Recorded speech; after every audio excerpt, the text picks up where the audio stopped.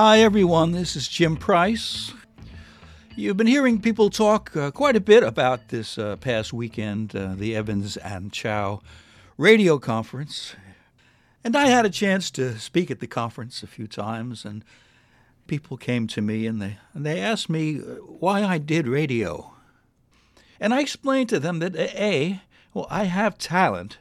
Well, there's a couple of things, actually. B, is I just have to entertain, I feel like I have this calling.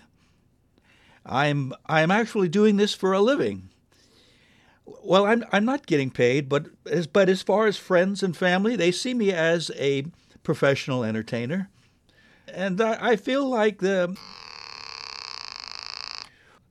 the sound that means I'm out of time. But don't go anywhere because there's good things coming next. It's Radio Ravioli with Olivia.